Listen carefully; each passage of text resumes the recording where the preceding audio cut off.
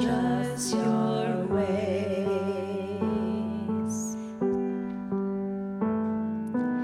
Teach us to give. Teach us to give.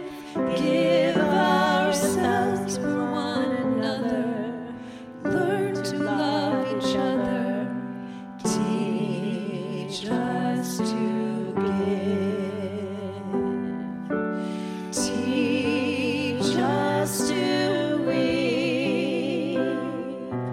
Teach us to weep. Let us weep with one another. Learn to love each other.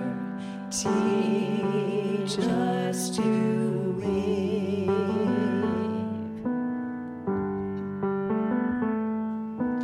Teach us your ways. Teach us your ways. Let us learn from one another. Learn to love each other. Teach us your ways.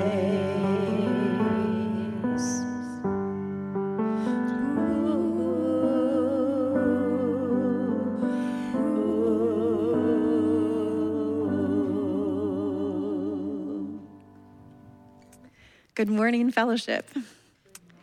Welcome to all of you here in person and to those of you who are worshiping with us online, perhaps in warmer, sunnier weather than we're having in Michigan. We are grateful that we are together, near and far, worshiping the one Lord that holds us all together. Today is the first Sunday of Lent. Now, I might say this about every season in the church year, but I'm pretty sure this one's my favorite. It is a season of renewal and spring cleaning of the heart. It's a season where we are reminded to once again return to God and to find mercy in our time of need. It is a season marked by preparation for resurrection joy at Easter. For centuries, Christians around the world have viewed the season of Lent as an opportunity to draw closer to Christ in his suffering and humility. For many Christians, fasting from something during this season helps to deepen our awareness that we are dependent upon God alone, and it opens us up to new ways of knowing Jesus. For some Christians, rather than letting go of something, they have found that adding a nourishing habit or practice during the season of Lent has been a way of seeing God more clearly. Either way, it's a season of spaciousness, perhaps even wilderness, to open our hearts wide to God's sustaining love as we prepare for Easter. An ancient Christian practice for many congregations is to bury the Alleluia. How many have heard of that before? No, great. We're going to learn about it together for the season of Lent. This is a richly symbolic, and yet it simply means we refrain from singing or saying the word Alleluia in our songs and our liturgy together, burying the Alleluia or setting it aside until Easter morning. In our gathered worship at Fellowship this season, we're going to join in that Lenten practice of fasting and anticipation, setting the word Alleluia aside for a time in order to experience greater joy and appreciation on Easter morning when we celebrate Christ's resurrection. Whatever our return to familiar rhythms in this season looks like, our hope and desire is that during this season of Lent, we will all full-heartedly embrace our need of Christ, that we will once again turn towards Jesus, accepting our human limitations, following him to his passion and suffering, and most importantly, ever expanding in love for one another because we are encountering God's deep, wide, radical, limitless, and sacrificial love for us. Would you stand and let's sing together?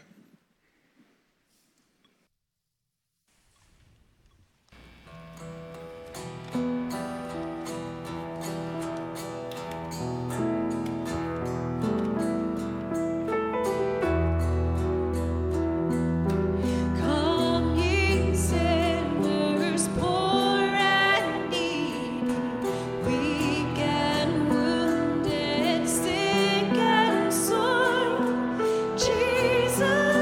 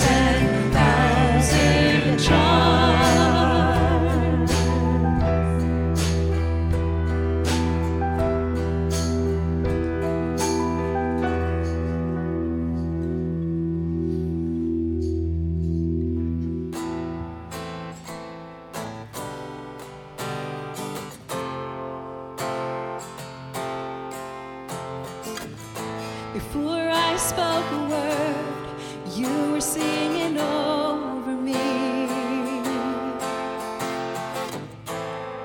You have been so, so good to me. Before I took a breath, you breathed your life in me. You have been so, so kind to me. And oh, the overwhelming, never-ending, reckless love of God. Oh, it chases me down, fights till I'm found, leaves the 99. I couldn't earn it, I don't deserve it, still you give yourself away. Oh, the overwhelming, never-ending, reckless love of God.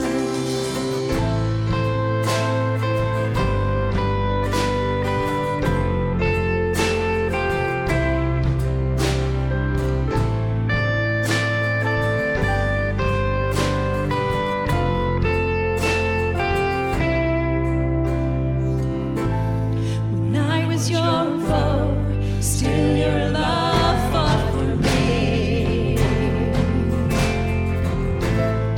You have been so, so good to me. When I felt no worth, you paid it all for me. You have been so, so kind to me. Oh, the overwhelming, never-ending, reckless love of God. Oh, it chases me down, fights till I'm found, leaves the 99. I couldn't earn it, I don't deserve it, still you give yourself away. Oh, the overwhelming, never-ending, reckless love of God.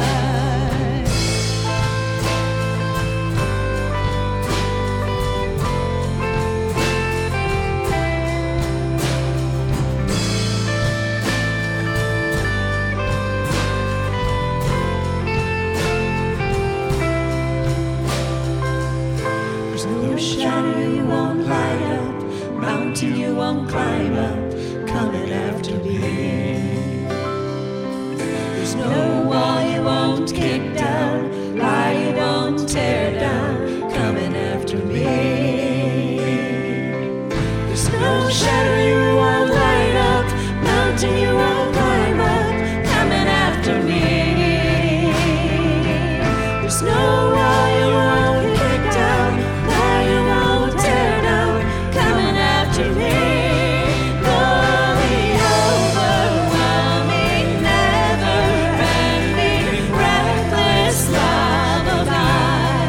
Oh, it chases me down, fights till I'm found, leaves the 99. I couldn't earn it, I don't deserve it, still you give yourself away. Oh, the overwhelming, never-ending, reckless love of God.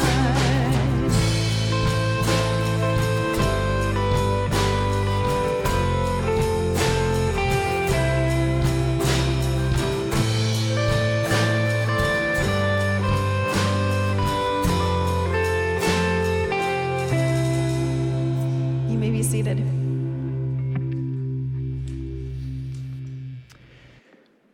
Friends, today we are reminding ourselves of the clear command in Scripture to forgive freely, and to forgive even 77 times, according to Jesus.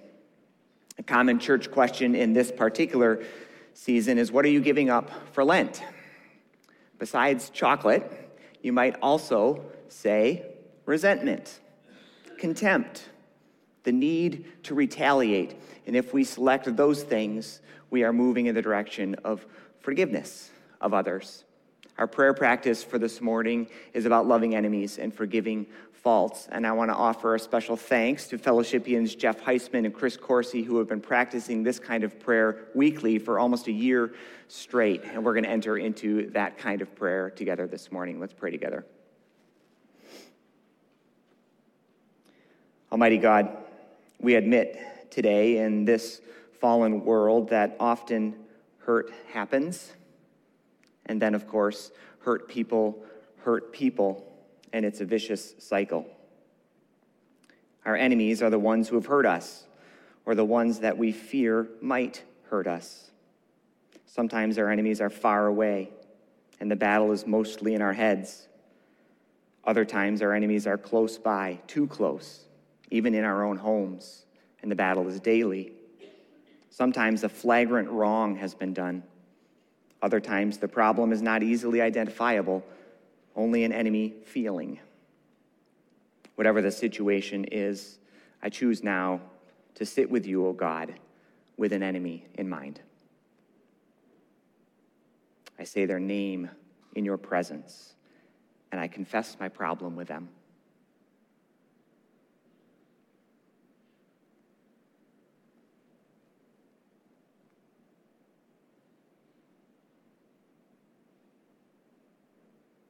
I trust, loving Father, that this enemy of mine is still a child of yours, one of your image bearers. And so I ask, O God, what do you want me to know about this person today?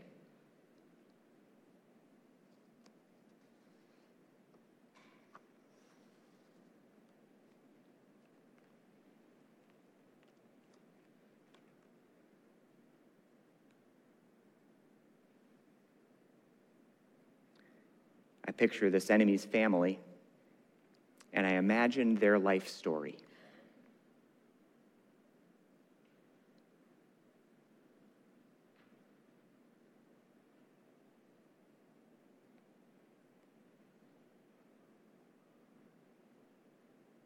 I pray for something good to happen to them.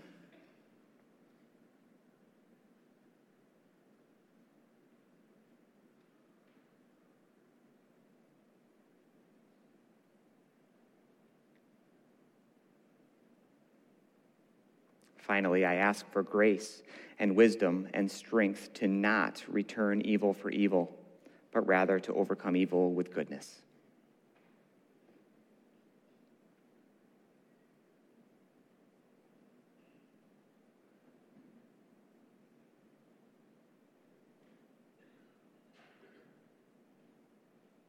What if it's true, O God, as your good book says, that we, your people, have been given the ministry of reconciliation?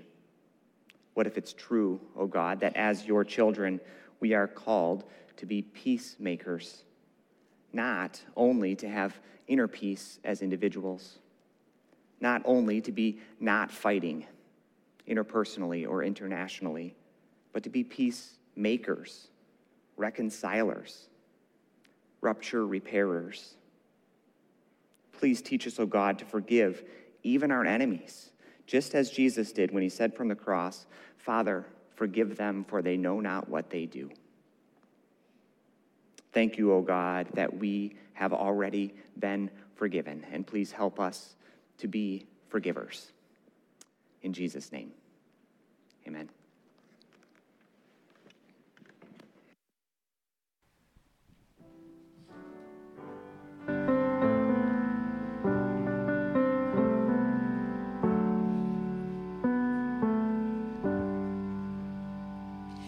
Teach us your ways.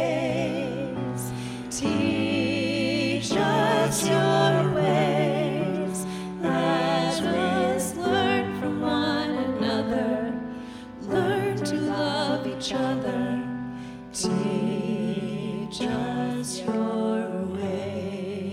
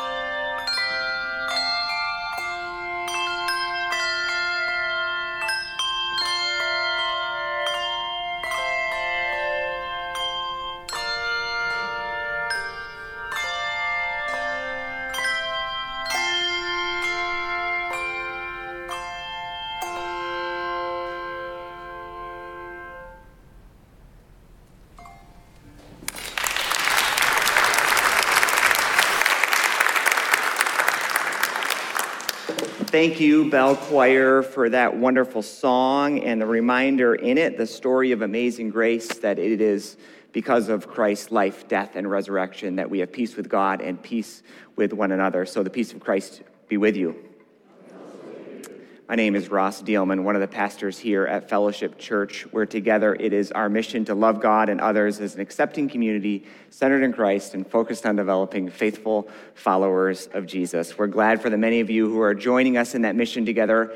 And if you're new, either in person or online, we'd love to get to know you. We have connection cards available, opportunities to make yourself known online or here in person at our welcome desk. We'd love to get to know you. Another great way to do that is a thing we call community nights. Every Wednesday night we gather here and have a meal together and then have activities for all ages. You are certainly invited to join us for that. The meal is at 5:45 and the activities start at 6:30. This week starts up a few new options. Of course, there's continuing ones for children and youth and more, but a new class, this is listed in your bulletin, starts this week with Chris Corsi. It's on the back there. It's about thriving, about relational skills in practice. Chris Corsi is one of those folks I just mentioned for the prayer that we just shared together. This is relational skills for people of all ages, married, single, young, old, whatever. It is a class of practice and a good opportunity to join in. There's a QR code on the back of the bulletin there where you can sign up for that course or another one that's coming up in the future with Suzanne McDonald about dealing faithfully with dementia. So please do sign up. We'd love to have you around. And of course, you can also just show up. That's how things work around here as well. So next week, Sunday, is the first of the month again, and we will gather at this table, the Lord's table, for communion in worship. And then afterwards, we will go to table and gather in community in the gym spaces over there. In particular, next week's table-to-table meal out there is our youth fundraiser, the auction, an opportunity not only to enjoy good food and good company around tables together, but also to support our youth and their upcoming plans for the summer to go out on mission and discipleship together. So you'll learn more about that as you show up next week for our meal. It's after the second service. We look forward to being together with you at that.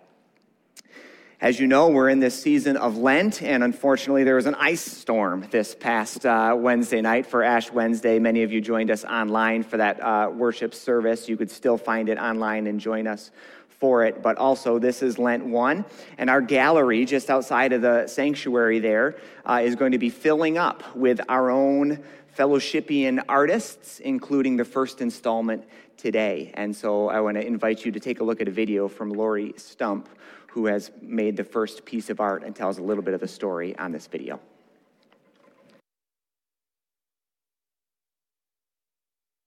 My name's Lori Stump, and my painting is kind of a triptych, which means 3 paintings together of the verse that I had in Matthew 26, which is called The Anointing at Bethany, where the woman anointed Jesus' feet with very expensive perfume. And on one side of the triptych, you see the disciples that are annoyed that she spent that much money on that when they could have given the money to the poor. And on the right side is Jesus sitting ready to be anointed, and then in the middle is a close-up of the actual anointing, and then in the background of the 2 outside panels is Lazarus rising from the dead, because they're in Bethany, and that's where Lazarus was from and where Jesus performed that miracle. And then on the right side is, you see the 3 crosses in the background,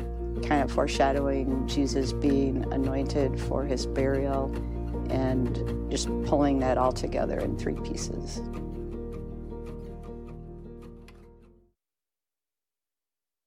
Thank you, Lori. And that's the first installment that will grow throughout these Sundays in Lent together. As you can see on the cover of our bulletin, we're focusing on passion that teaches, Jesus' passion that teaches, which includes our own doing. And some of that is expressed even in art, and those are centering on some of the big stories of Jesus' passion in action on our behalf. We'll also be doing some of that together. In fact, right after this service, you are invited. We'll have 2 installments of this. But part of our With Love practice is to be doing for others, and we're going to pack 800 snack packs today, okay? And so you're invited. We need your help to do this.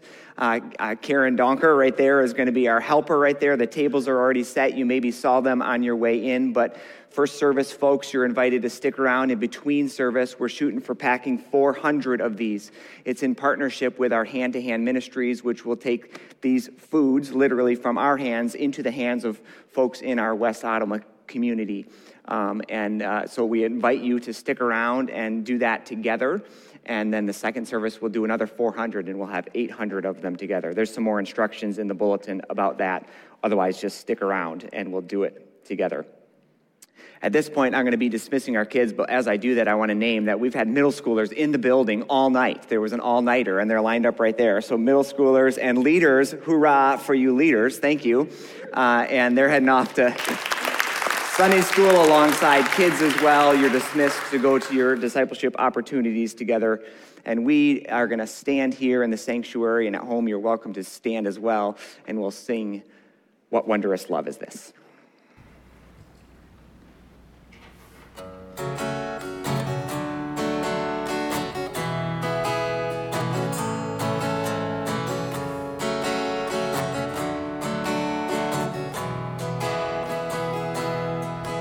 What wondrous love is this, oh my soul?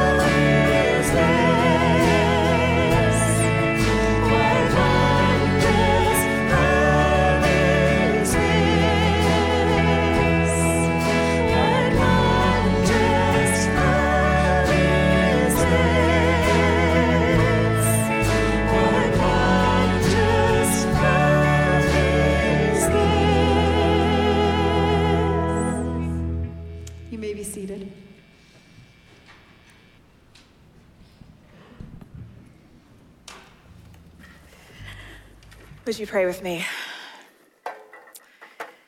Heavenly Father, we are so grateful that you saw us as children of yours, sons and daughters, rather than foes. Rather than leave us far off from you, you sought us and you formed us into a new family. And in doing so, you marked us as your own. We are so grateful that we get to gather as your family this morning to pray to you, to sing to you, to pray for others in the presence of you, and to study your scriptures together. And as we turn toward those scriptures, we pray that you would open our hearts that we might see, open our ears that we might hear, and open our hearts that we might love. In the name of Jesus Christ, we all pray. Amen. Good morning, fellowship. My name is Tiara. I'm one of the pastors here if I've not yet met you. And this morning, we are doing a couple things. We are continuing in a series where we've been focusing on the Gospel of Matthew, and specifically the way that the Gospel of Matthew presents Jesus not only as Lord, not only as Savior, not only as friend, but also as teacher. But we're also kind of coming into a kind of micro-series of sorts, specifically focusing on the passion of Jesus and the way that that teaches us through the teachings of Jesus around his passion and the works of Jesus around his passion. Who is this Christ that we follow, and what does it mean to follow him? And not just to follow him in an ideal world, but to follow him in the broken, warped, misdirected, and sinful world that we actually inhabit. I'm not sure if you've noticed this, but we inhabit a world in which people don't always do the right thing. Have you noticed that? You notice that? Yeah, a little bit. Don't always do the right thing toward God or their fellow humans or creation, which we have traditionally called sin. But we also inhabit a world in which people don't entirely know how to deal with sin. I would contend that much of our cancel culture and public shaming and our social media unfriending and unfollowing and our avoidance of that one person or that one family member or that one church or even our West Michigan aggressive, which is a different version of passive aggressive, or our very New England aggressive, which is basically just aggressive. Whichever response to sin and brokenness, all of it is indicative of a world and of people who are bereft of the spiritual resources to deal with sin and brokenness, which is understandable when you think about it, because sin is not just some abstract theological category out there. It's not just the stuff of a book called Leviticus that was written thousands of years ago. Sin is the very real and very present condition and deeds, but condition of the human heart that gives rise to all sorts of things that we encounter. Bullying and harassment and abuse and assaults and slander and gossip and lies and affairs, and also leaves very real pain and very real scars on the lives and the hearts and the relationships of real people. And so the question becomes, how do we follow Jesus faithfully in this world? How do we learn to love God and our neighbors in God faithfully in this world? You know, the one in which everyone doesn't always do the right thing. In a world in which we, ourselves, and others around us fail, and fail often. I think today's text gives us a glimpse into just that. In today's text, Jesus gives us a teaching about mercy that helps us to understand what it looks like to follow him in an imperfect world full of sinners like me and you. So if you have your Bibles, hear the word of the Lord from Matthew chapter 18, picking up in verse 15.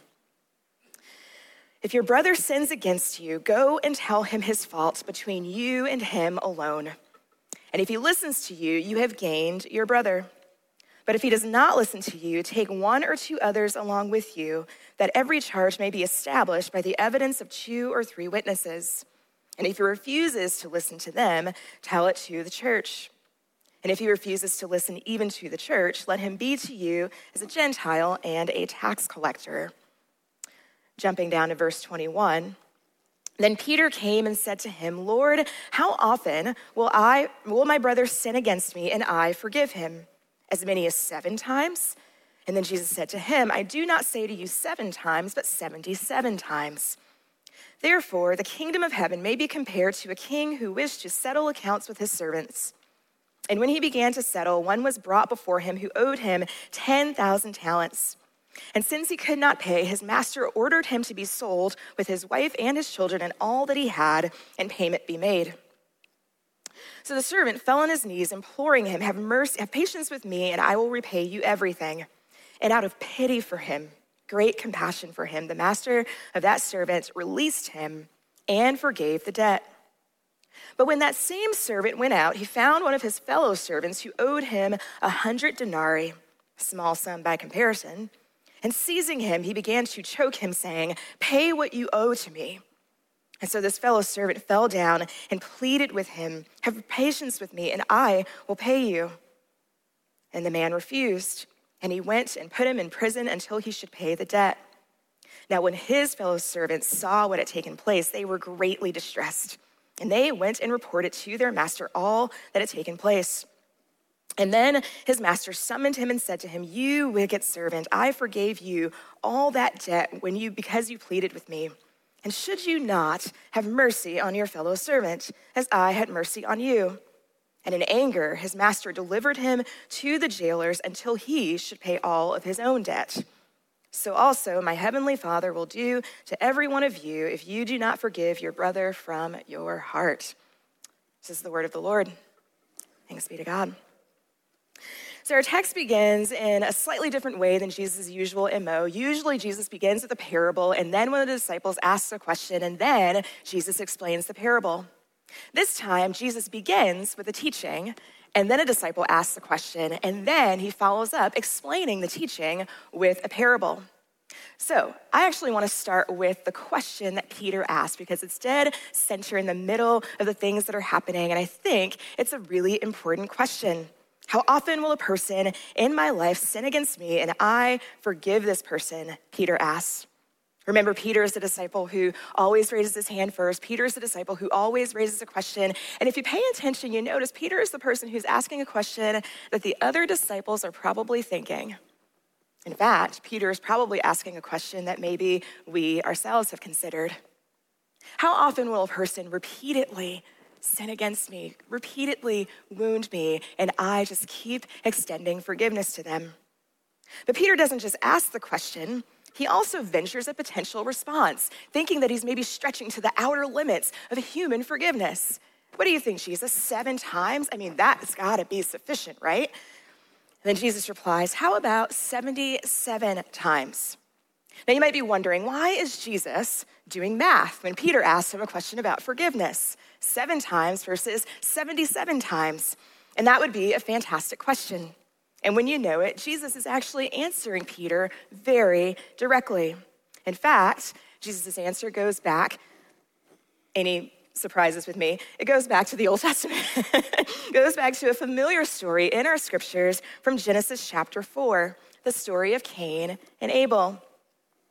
Briefly, for the benefit of those who don't know the story, Cain was the firstborn son of his parents, Adam and Eve. And eventually, Adam and Eve give birth to a second son named Abel. And Cain and Abel grow up like 2 normal brothers. But eventually, Cain grows very envious of his brother Abel because God seems to be very pleased with Abel and maybe not so pleased with Cain.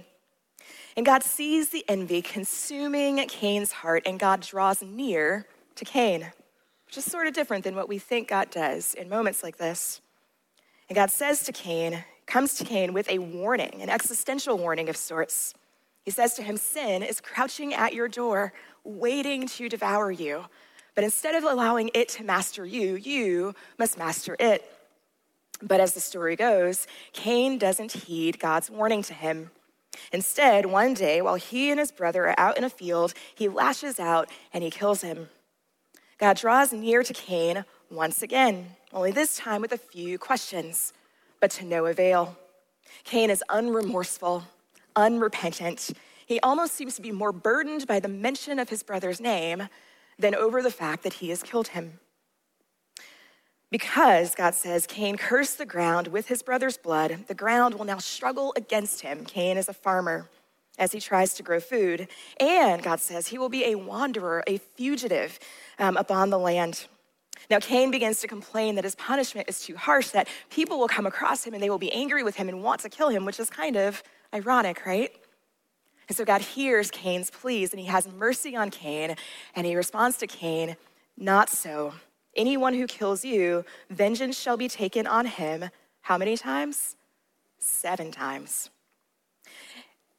Cain himself chooses to depart from the presence of the Lord. "I must hide from the presence of God," or hide from the presence of the Lord, Cain says. And so he retreats from the presence of the Lord, and he settles in the land of Nod. And Nod is a word that means wandering or exile. He settles in the land of exile, and out from the presence of the Lord, he builds a city. And the law of the city of wandering and exile and fugitives, is 7-fold vengeance for those who commit wrongs against one another. The city Cain founds is like Dunkin' Donuts. It runs on vengeance. But here's where it gets even more interesting.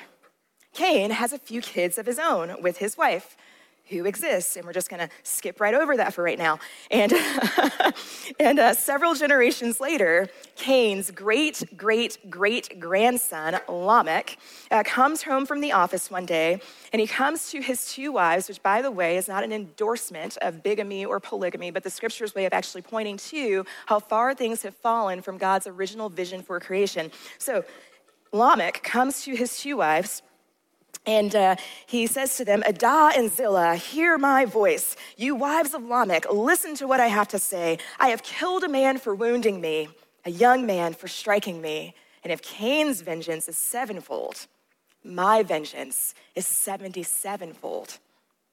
If vengeance for Cain is 7 times, vengeance for me," Lamech says, "is 77 times. And what is the vengeance for, you might ask? For wounding, or think bruising him, or for striking him, think literally hitting him." Now, if Lamech were talking to his therapist might say, "That's a bit of an outsized reaction, don't you think? It's a little bit of an overcorrection, don't you think? It's disproportionate to the original misdeed. It's an overcorrection of the original misdeed." The Christian intellectual tradition wisely distinguishes between righteous anger and wrath. I pull this from Thomas Aquinas and a couple other folks who have studied Thomas Aquinas, that there's a difference between righteous anger and wrath. Both are concerned with justice or correcting an injustice, but righteous anger is what propels us to correct an injustice that we or others around us have experienced, rather than let fear force us to shrink back in fear or worse, into cowardice. Righteous anger is when we see a bully picking not necessarily on ourselves, but maybe someone else on a playground, and we are moved to interrupt him or her. Righteous anger. Wrath, on the other hand, or vengeance, on the other hand, is when anger, even righteous anger, becomes disproportionate and disordered. Disproportionate because it punches someone over a joke. Disproportionate because it kills someone who merely hits them.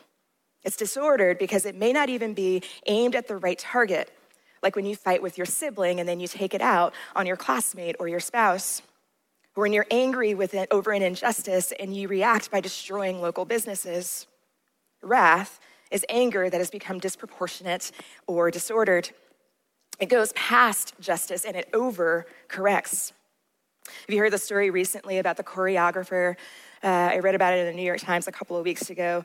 Apparently, he received a bad review from a critic, and in response to this bad review, he sourced animal excrement, and then he shoved this critic's face in it.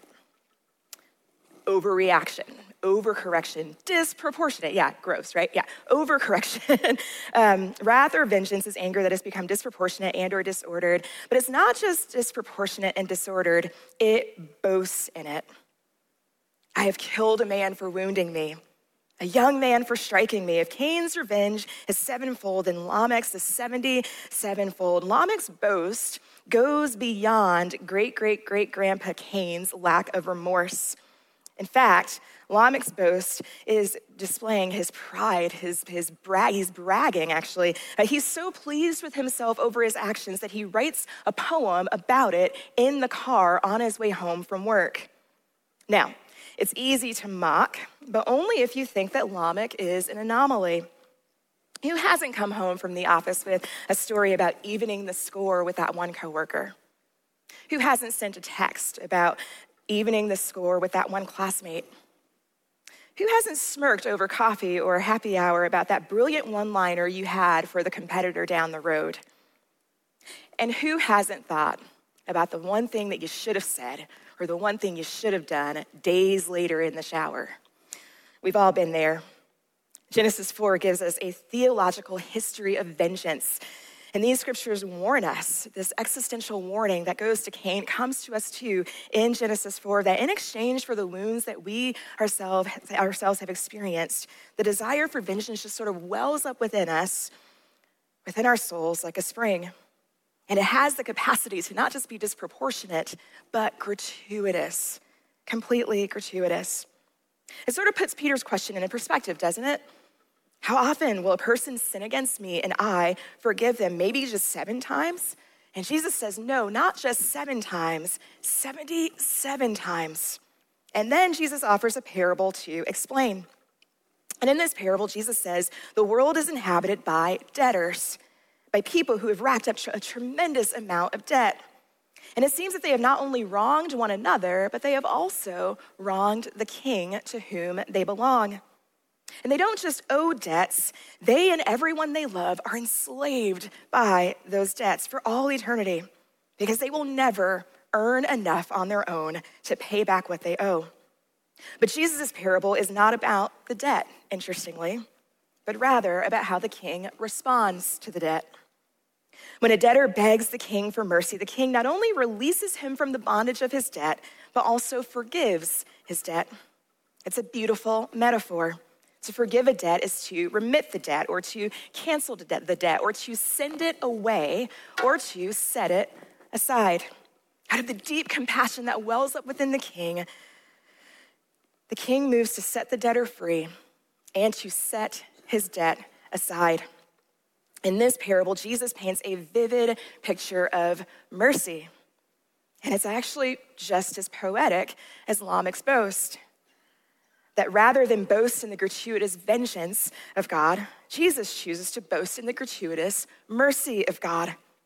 Mercy that is even more gratuitous than even the vengeance that sits within the hearts of the Lamechs of the world. Not only that, but Jesus warns his disciples that the servant who receives the gratuitous mercy of God, the servant who begs for the gratuitous mercy of God, the servant who is lavished with the gratuitous mercy of God, but then chooses to withhold it from others, chooses to not extend it to others, chooses to not pass it on to others, that servant, Jesus says, will be forced to bear their own debt. The thread of Jesus here sort of takes your breath away a bit, but these are stern words that actually point to something that Jesus is doing. It points to the fact that mercy is not just about us. It's not just about our hearts. It's about what God is building. It's about the kingdom that Jesus is founding. It's about the city that Jesus is establishing. And unlike the city that Cain founds away from the presence of God, the city that Jesus founds is located right in the heart of the presence of God. And rather than running on vengeance, this city runs on mercy.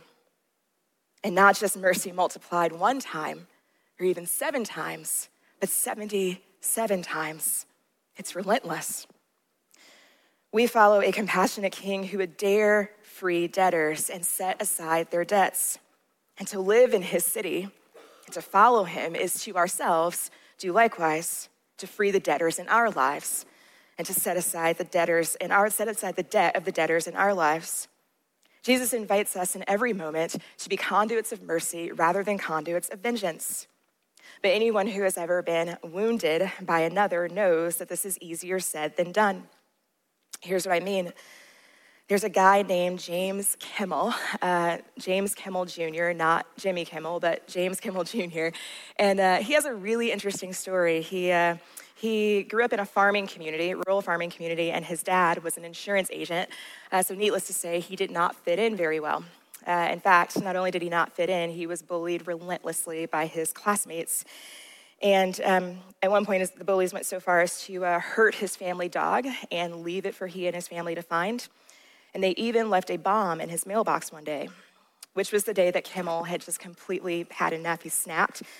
He grabbed his dad's gun. He jumped in the family truck, and he went and found the bullies. He cornered them in a barn. And he says he remembers aiming at these bullies and his hands on the trigger, and he suddenly freezes. And just this still small voice says to him, if you murder them, it's like murdering yourself. And he says he backs away, he goes home.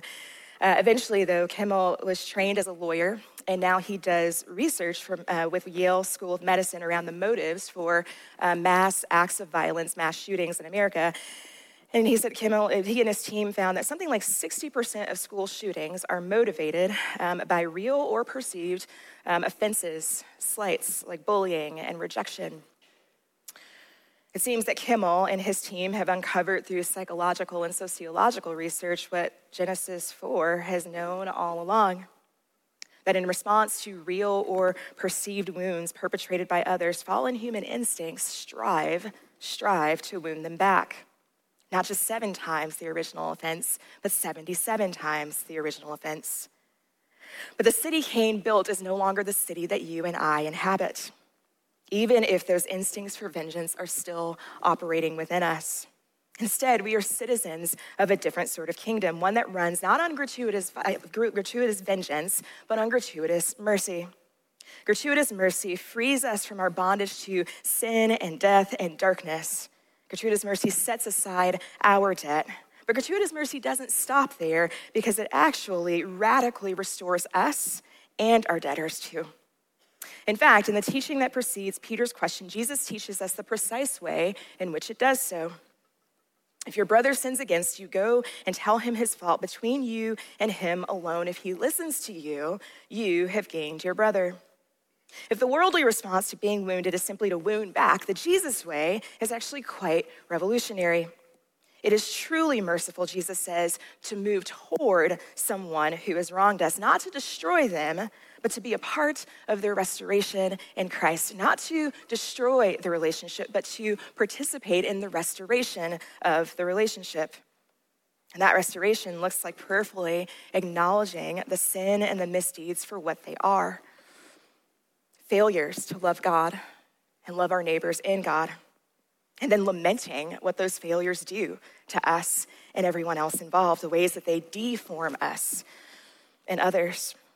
We get to lay our honest, tear-soaked, and sometimes even rage-filled laments before the foot of the cross, knowing that while God does not stoke our resentment, he definitely hears our tears, and he hears our anguish. In and through the cross of Christ, God heals and restores us so that we can then forgive rather than destroy others.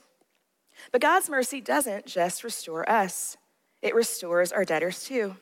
And it is out of the restoring power of mercy within us that Jesus sends us to participate in one another's restoration. This means that contrary to the popular notion of mercy and forgiveness, that it's exclusively about us and our feelings and our own hearts, what Jesus actually teaches us in this teaching is that it's about our participation in God's project to redeem and to restore. While victims and victimizers alike may decline to participate in the redemption and the restoration that God would have for us, they are all invited nonetheless. So a practical consideration here, the difference between justice and mercy, as I've learned them over the years, is that justice is getting what you deserve, and mercy, quite frankly, is not. In mercy, we don't get what we deserve, and praise God for that. I was taught this lesson in the most whimsical way a couple years ago. I was on my way back from Shenandoah. Smokies. I was on my way back from the Smokies, and I had chosen, unfortunately, the Memorial Day weekend to travel back to Michigan. Yeah, on the way back, I stopped at Chick-fil-A and Starbucks. Cost me 35 minutes, and I thought, well, I'll make that time up on the road. So I'm flying up the highway, doing something like 93, give or take 5 miles an hour, and I stumble up, I come up on this car that's in the passing lane, and the car doesn't move over. And so then I get behind the car and I kind of hover behind them and they still don't move over. And then I flash my lights as a signal, like, hey, I'm back here. They still don't move over. So then I decide to pass the car on the right. And I'm not proud of this. I don't do this anymore, I promise. I decide to pop over in front of them as a signal of like, hey, people are passing you, you should move over. And so as I'm looking up in the rearview mirror to see if the car is catching my signal, I notice a gate separating the front seat from the back seat. And my heart stops, yeah. I stopped breathing for like 8 seconds. And then like, okay, well, what are the chances he didn't see any of that? So I move over into the middle lane. And eventually this unmarked police car kind of catches up to me. Why am I still going 93 miles an hour? I don't know. And he gets my attention. He rolls this window down and he does this. And I kid you not, 93 miles an hour, I'm like, totally. Totally. Mercy is decidedly not getting what you deserve. But notice the difference, though. Mercy is also not confronting reckless behavior and the impact that could have on other people. Mercy intervenes, and mercy doesn't repay you what you are owed for your actions. For me, I tend to practice this very simply as just simply ratcheting down rather than escalating a conflict. What's something less than what the person I think deserves that I can do? Maybe kindness instead, maybe prayer instead, maybe service instead. Mercy is giving someone less than what you think they deserve. But how do you get yourself prepared to be able to do this? For that, on the cards that you received coming in is a prayer practice. It's a little bit of an imaginative prayer practice, and it comes out of several streams of thought. I was having a conversation with Reverend Chris Corsi, who will be starting a class this week. And I was also sitting with Calvin's, just a note from Calvin that I couldn't find, so I couldn't quote it for you. But in it, Calvin talks about this idea of loving your enemies, and he specifically says that we don't attend to our enemies based on what they deserve, but we actually attend to the image of God within them. And so in that practice that's on your card, there's this direct call back to attend to the image of God within a person, to attend to what it is that God and who it is that God has created them to be, to notice what it is that God would have you to notice about them, and to pray for them and to serve them in ways that bring about more and more of the image of God within them. And in doing so, we extend not only mercy to them, but we ourselves become more of the image of God, more of the image of Christ as well. I'll close with this. Jesus paints a picture for us of a community called the church, in which those who live and worship together love each other so much and so well that they not only address the things that stand in the way of love of God and love of neighbor in their midst, but that they also humbly listen to each other. They humbly discern the truth together. They humbly receive correction from one another, almost like they're a family. This is a community in which gratuitous mercy begins to transform us, transform our relationships with one another, and make us all a little bit more like Christ every step of the way. And there's plenty of opportunities to practice this and to get better at it, because as it turns out, we fail often.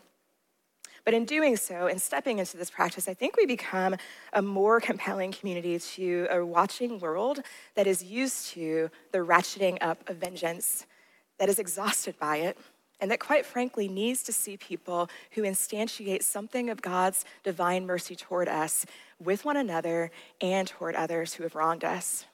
That is the hardest place from which to practice that, and it is also the most miraculous place from which to practice it.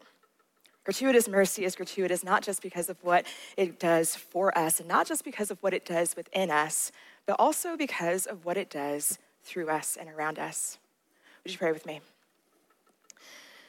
Heavenly Father, we are so grateful for your deep compassion for us that sees us always as sons and daughters, whether we're far off or close to you. Jesus Christ, we are so grateful for your love shown to us on the cross. And Holy Spirit, we are so grateful that you conform us to this love, that you shower us with this love, that you lavish us with this love so that we can go and do likewise. In the name of Jesus Christ, we all pray. Amen. Friends, we love because he first loved us, and we can forgive because we have been forgiven. So our response this morning is to really offer a prayer that Christ would fill our hearts, that we would be in tune with God's heart for this world and for one another. Would you stand and let's sing together?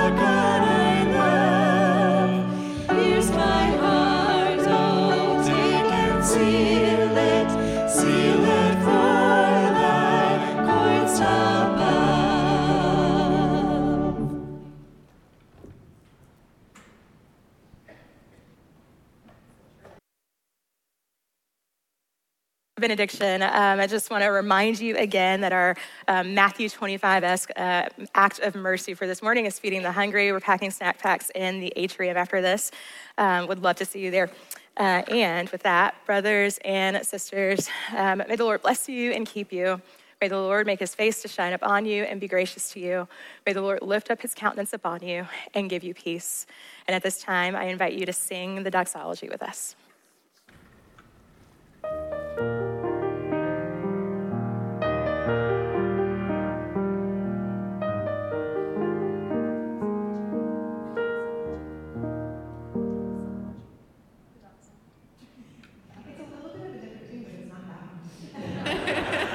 That is a preview of the postlude, which sounds lovely. We'll sing the doxology together.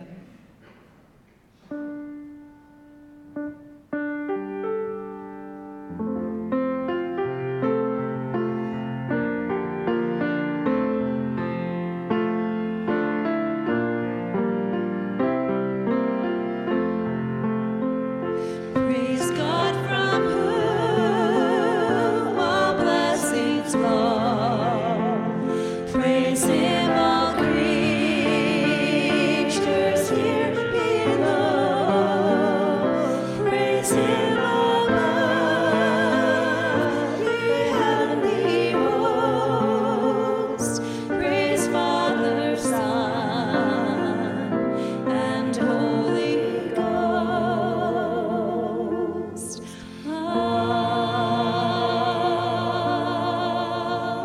Amen.